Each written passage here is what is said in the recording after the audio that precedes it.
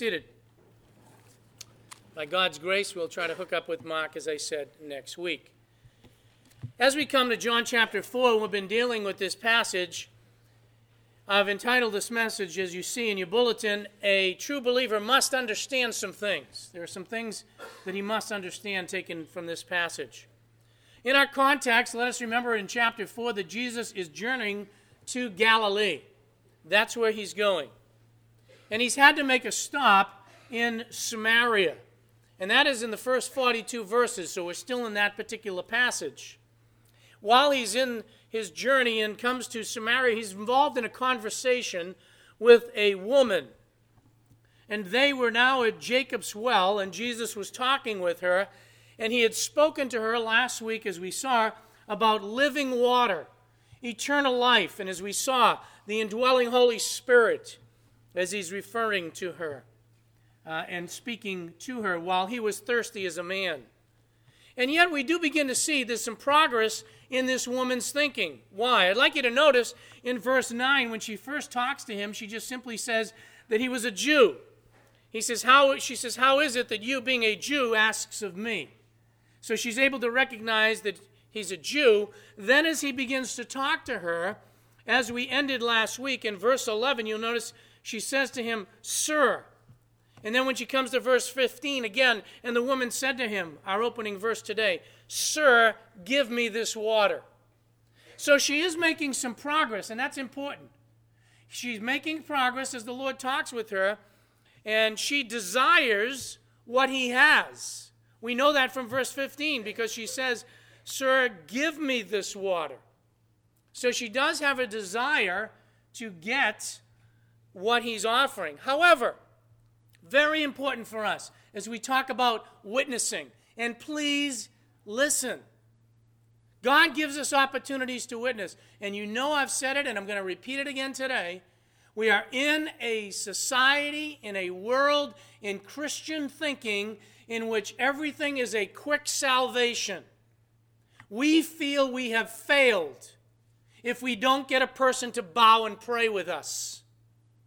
And if there's certainly a meeting that's called an evangelistic meeting, if there isn't an altar call and professions of faith, we feel as if there's a failure because we had to close the deal. That's not what Christ does here in this passage. And this is very important. While she's asking for what Christ has offered to her, he knows that she is still thinking physically only. Her thinking is entirely physical, and if he leaves her there, she is really in trouble. Because she's going to have the impression that she knows God, and she won't. She is looking, verse 15, for life to be made easy for her. That's it.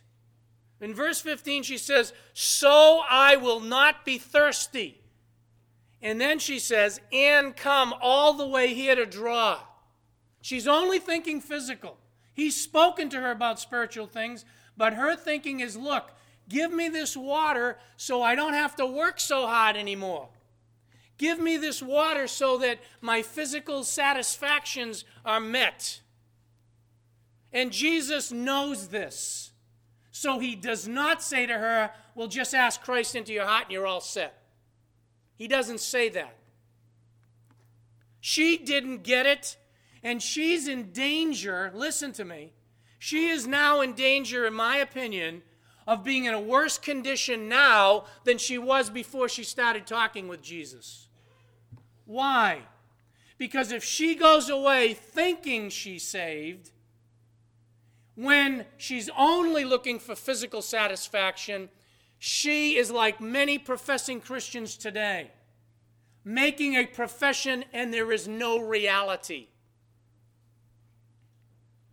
I am so tired as a pastor of hearing and reading about statistics of how many people got saved and they're nowhere to be found in churches. Nowhere to be found in their Christian walk.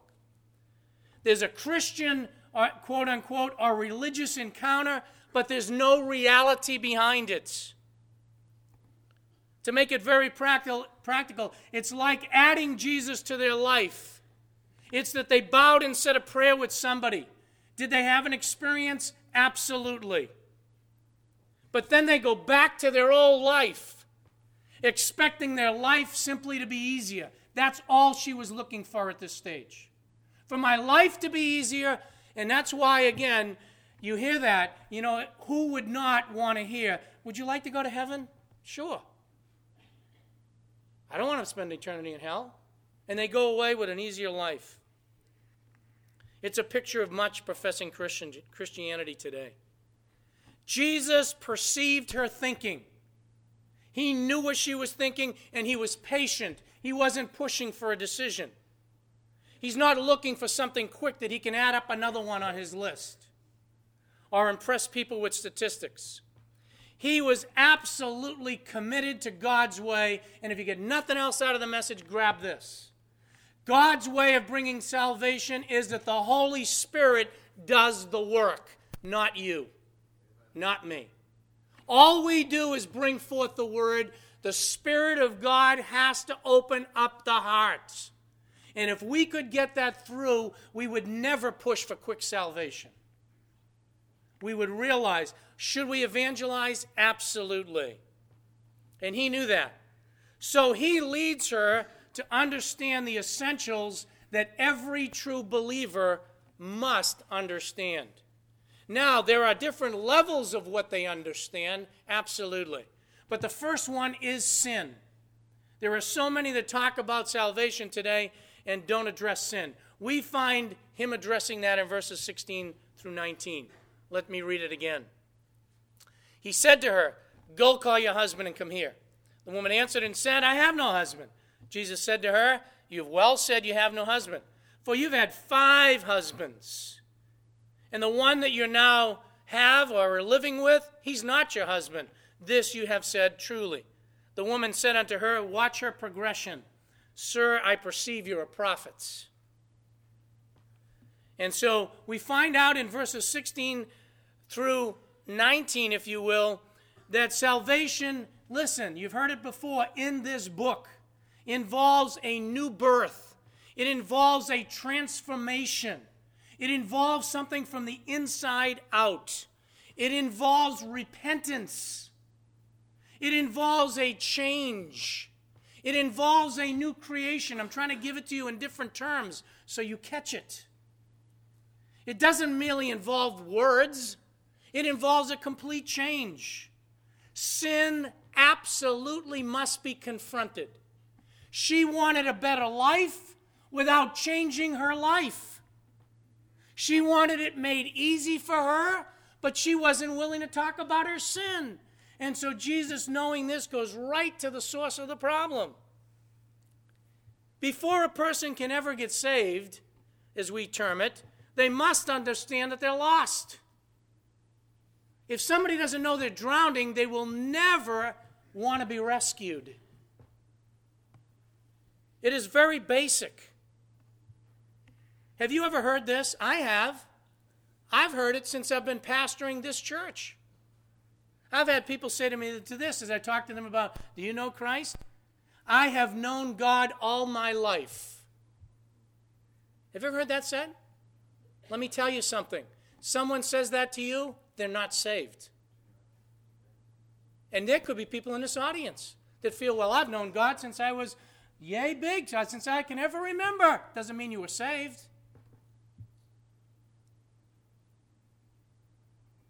I have been saved all my life. Really?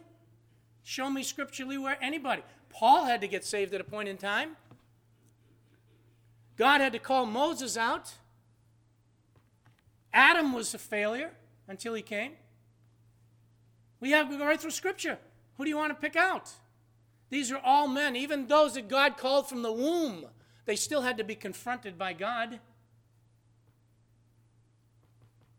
You know, one of the problems man has is he compares himself to what everybody else is doing. You see, I've known God all my life. I don't shoot anybody. I don't go in and I haven't committed adultery. So I'm pretty good. I've been brought up morally. I'm not so bad. Remember the responsive reading? How many were righteous? None.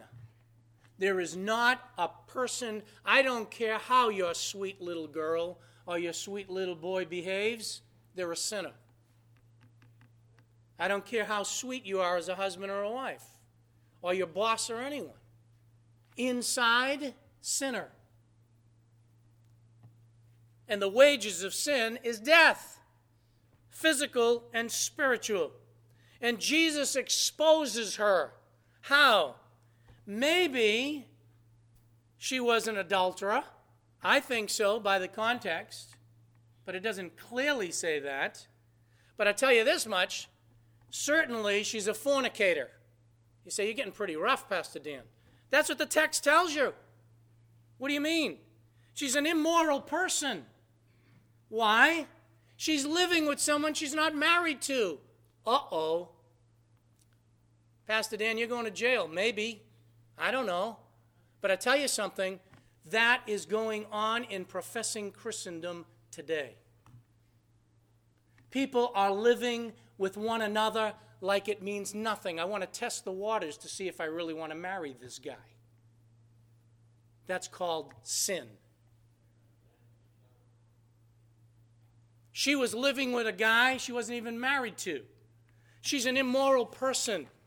What had specifically happened to her?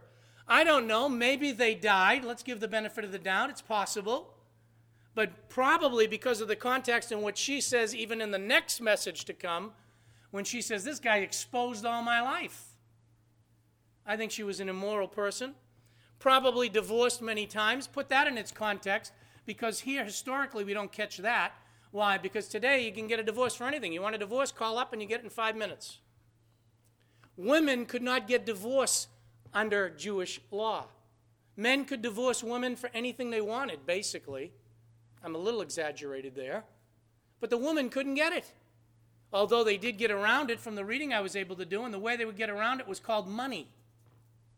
They would basically give enough money to the man and ask him to divorce her so she could get away from him. And that would happen. I don't know what the circumstances were. It's not clear. But certainly she had 5 people that she's lived with, and even if they did die, she's had a lot of relationships, and she's living together. And let me say something else about that to get myself in trouble.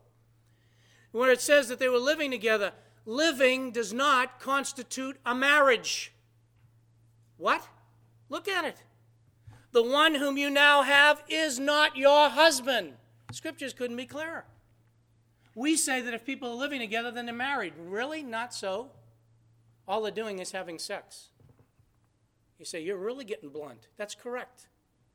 Because we need to see the sin that's going on our side. We have gradually grown to accept that, even in Christian circles. It's not acceptable. You say, what if it hits your family? It's not acceptable. And you take a stand against it. You say, I don't know, I can't do this. My son and my daughter. Pastor Chris had it right. Are you going to honor God more than your children? Or are they more important to you than God? He exposes her sin. And to live together for sex is sin. I don't care what society says today or how acceptable it is or whatever.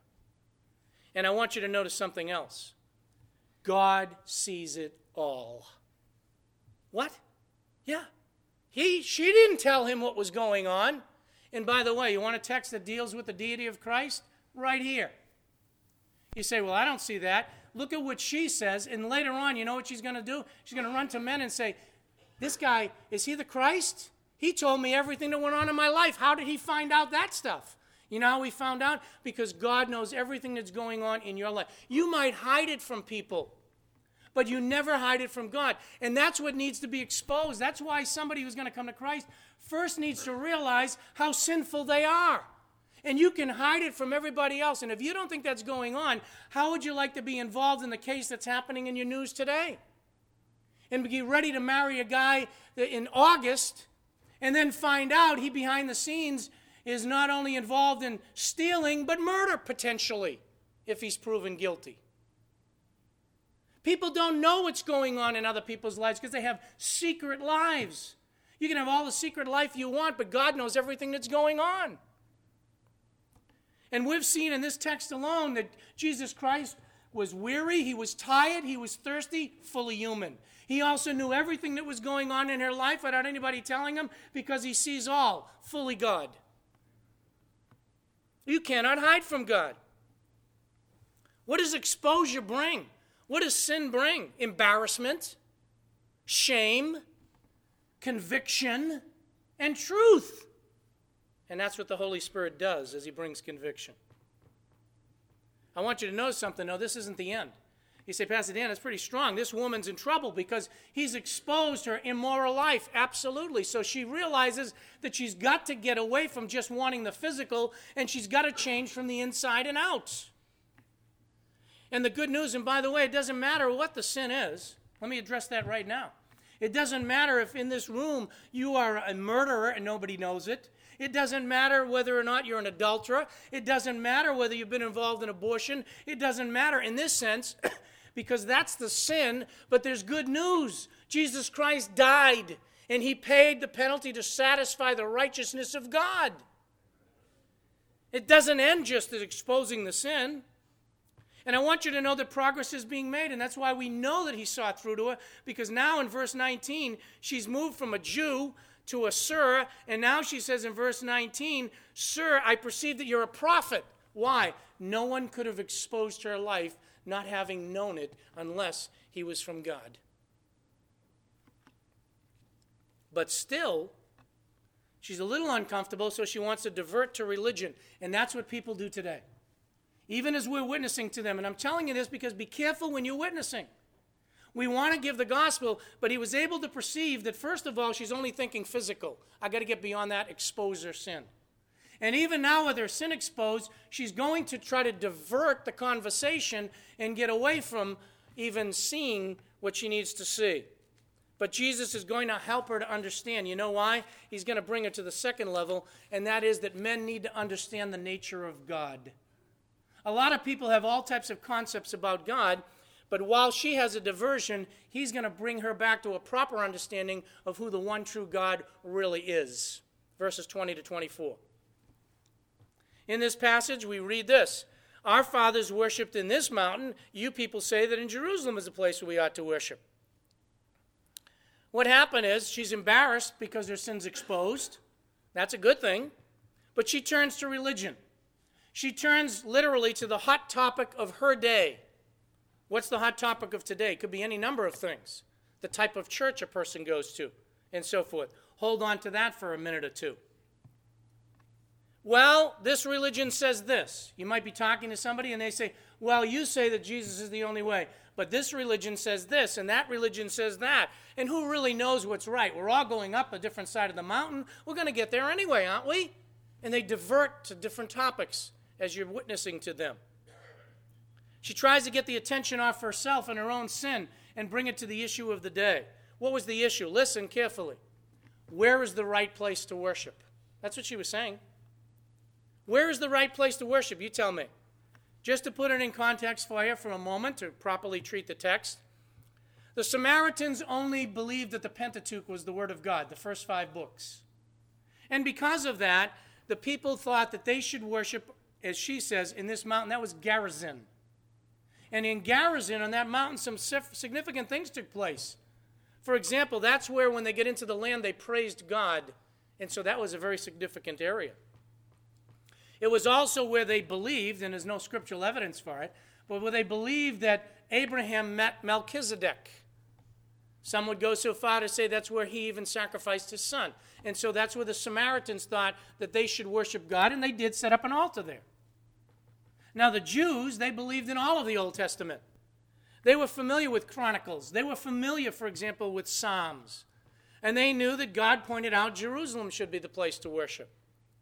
So just like there are theological debates today, and there are everywhere, this was the hot topic.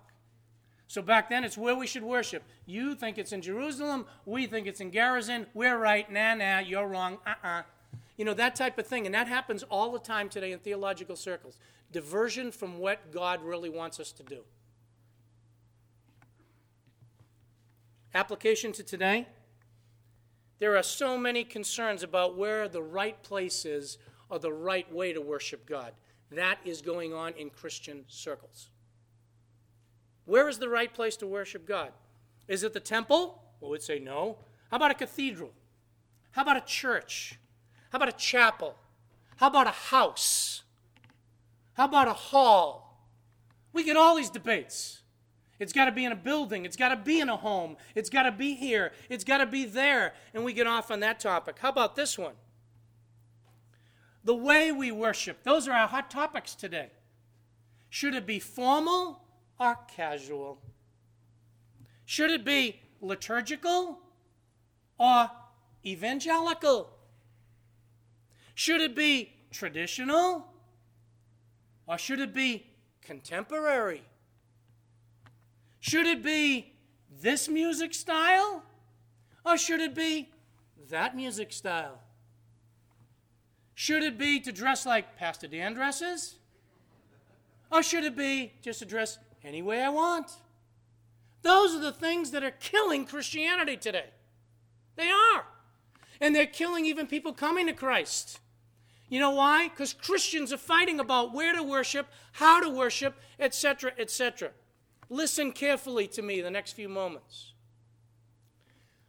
The focus of this woman and our focus and your children's focus need to get in the right place. And we've got it all wrong. We've got it. I included myself. It isn't where we worship, because some people feel if it's a new place, if I can get out of that church building and get into a house, I'm all set. Not really, because it doesn't matter where it is. Or, this is the current movement with young people.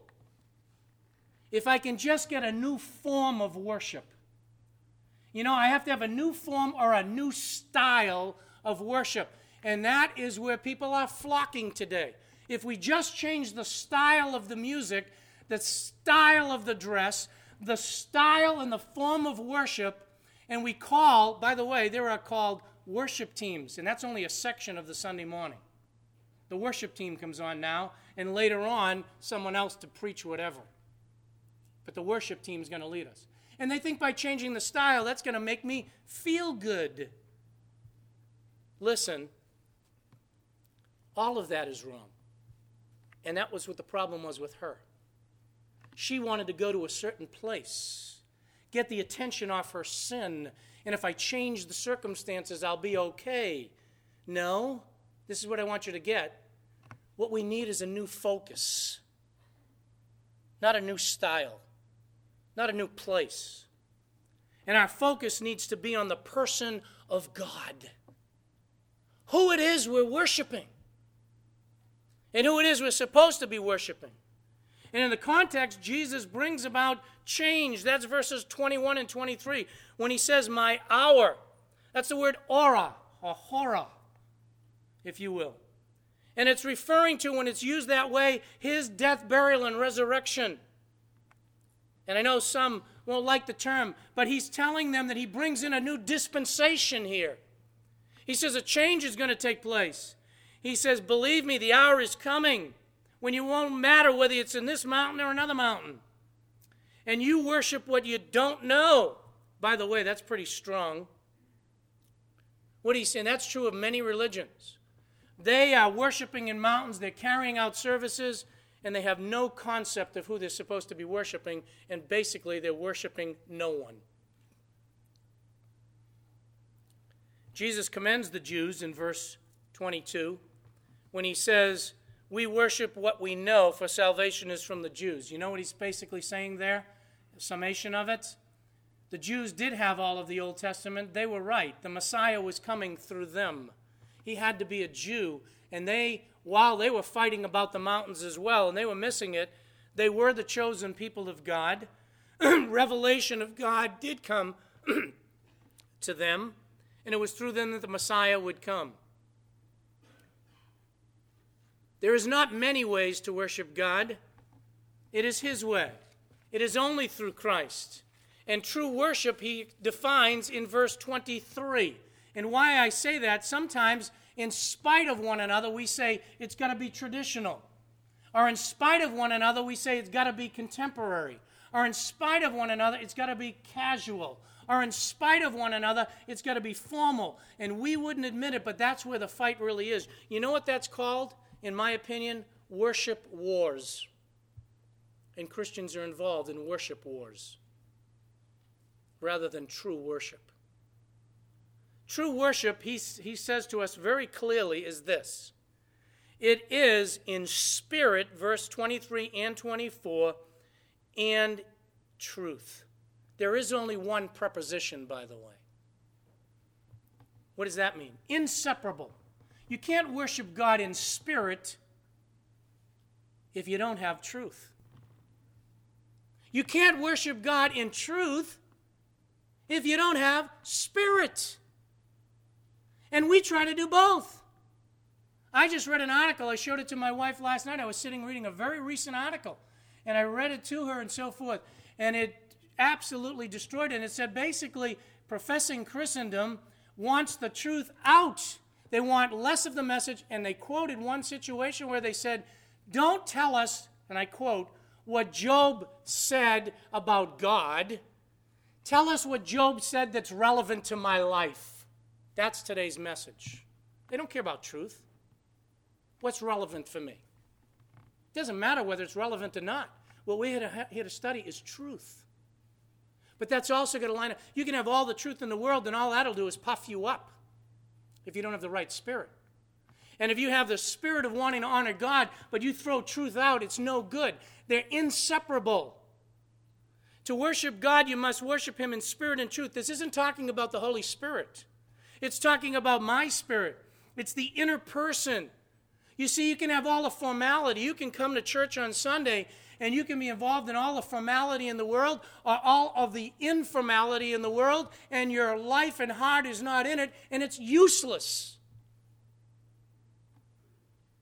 Or you can throw the Spirit out and just have all the truth, and it's useless. In order to worship God, it is based upon two things. One, the inner man that is committed to worshiping the true God, and also that I do it according to knowledge, intellectual knowledge of what the truth is. It is not a blind faith. It is based upon the revealed Word of God. There are too many experiences. There are too many emotions. There are too many feelings that it's a feel-good thing. That is not the way you worship God. Feelings are there, absolutely. But it isn't just about an experience. It's about worshiping the one true God with all of my inner being and with all of the proper knowledge based upon what he has revealed. And the two of them have to work, or else I'm not worshiping the true God. You say, how do you know that? First of all, what is worship? Worship means to ascribe supreme worthiness to someone. And in this case, it's God. And hold on to your hats. I'm not done. I lost some minutes with Skype this morning. Listen, worship is not what you just do on a Sunday. All too often, Christians, professing Christians, all they think about for worship is what happens on Sunday. You have missed the boat, if that's what you look at. Worship is a life. Worship happens 24/7. True worship of the true God happens all the time. This is just where we come collectively to do it together. Al Spires preached Wednesday night, absolutely hit the nail on the head. Prayer is worship. Praise is worship. It isn't just Sunday morning in any church. Let me be specific. Worship, true worship of the true God, happens at home. How's your home life? I'm going to get sticky. True worship happens in the bedroom. How's that before God? True worship happens in the office where I work and the way I do my job. True worship happens when you're watching TV as to whether or not you're doing it in a way that honors God by what you're watching and what you're doing with what you're watching. True worship happens in the yard. True worship happens when you're driving your car. Boy, is that convicting. Was that for me? True worship. Those of you that know how I drive. My family would say amen to that. True worship happens when you're playing games. And everybody said amen to Pastor Dan again. I know. I fail in these areas. That's not that I want to be proud about that at all. But we need to see that's true worship. True worship happens when you're on vacation. Oh, enjoy the relaxing, but what are you doing? Throwing out all the Christian principles because you're on vacation? You see, true worship is in spirit and truth all the time. Why? Here's why. It tells you right there in verse 24. God is spirits. That's why. And it isn't God is a spirit. Let me just cover that for a second. Many say, well, that God's one spirit of many. That's not what the text says. It simply says God is spirit. It is dealing with the nature of God. That's what this woman was missing. She was concerned about, should I worship in this mountain? Should I worship in that mountain? God says, you've got it mixed up. God is spirit. You have to worship him with your spirit and with truth. That's why the Jews had it right in that portion. They had the right truth. The Samaritans did not. But the Jews couldn't boast anyway because God put them down as well because all they were doing was with their lips and their life was far from him. The whole point is God is not material. And we worship God, and people that we address on the street with the gospel of Jesus Christ, their thinking of God is that he's some type of material being that's like a genie in a lamp. I rub the lamp, he responds to me, gives me what I want, makes my life easy, and that's the way. And if you're witnessing to somebody and you make them say a prayer and that's their concept, you have made them worse a child of hell. And the reason is because they are worshiping the wrong God. They have no concept of their sin. They have no concept of a holy, righteous God that their life had to be changed. And they're going out thinking their life's going to be made easier because they said some prayer. Many are attaching Jesus to their life today. Many are simply going to church because it's making them feel good and they're looking for a certain type of service. Many have changed the style of worship and they think that that brings them closer to God and makes them feel good. Many are just concerned about whether it's contemporary or not contemporary. And my point to you is we are missing the point. And the result, in my opinion, is this: that we have many professing Christians, and this is not an all-inclusive list. We have many a professing Christian who say they belong to Jesus Christ who are cheating. They're bosses, their neighbors, their spouses. We have many professing Christians who are lying through their teeth and making themselves look good. We have many professing Christians who are coveting the possessions of this world and can't get enough of it. We have many professing Christians who are backbiting and spending their whole time talking about other Christians, and the world is looking at it and they want nothing to do with Christianity because of that supposed testimony. We have many professing Christians who are absolutely fighting and involved in strife, and their whole life is built around a life of complaining. We have many professing Christians whose lives are filled with envy. We have many professing Christians who are involved in immorality. We have many, and I'm talking professing Christians, and that's what I keep repeating, who say they belong to Christ and they're lusting after everything.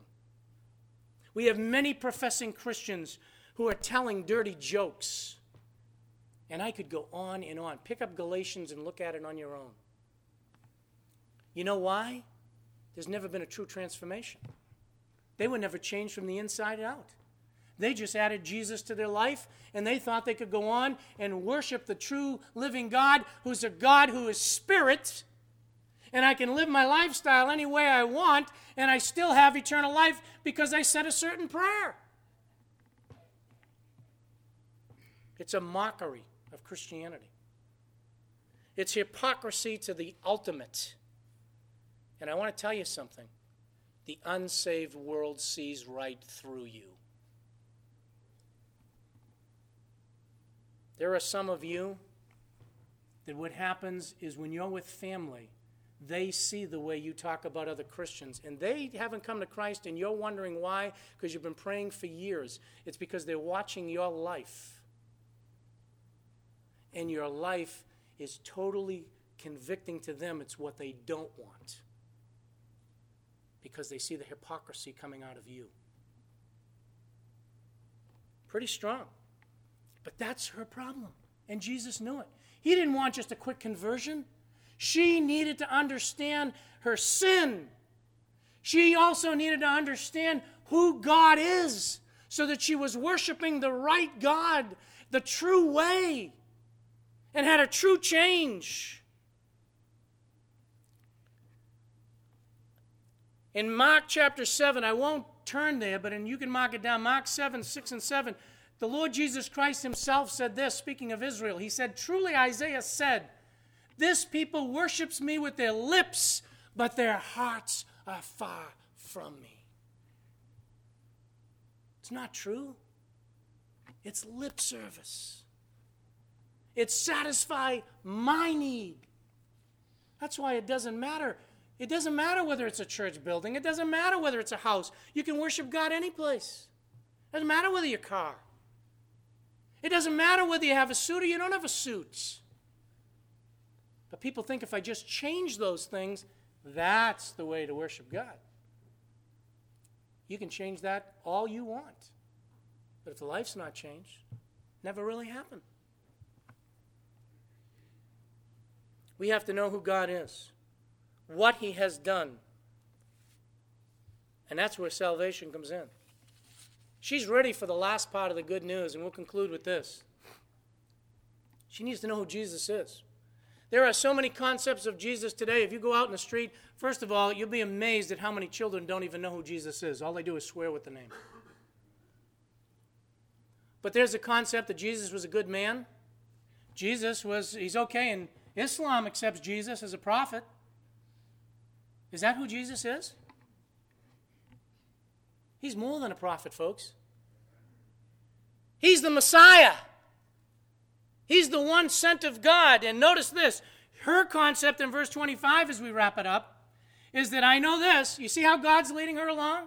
Jesus Christ has led her to the place where she wanted physical relief. Then she tried to divert it to religion.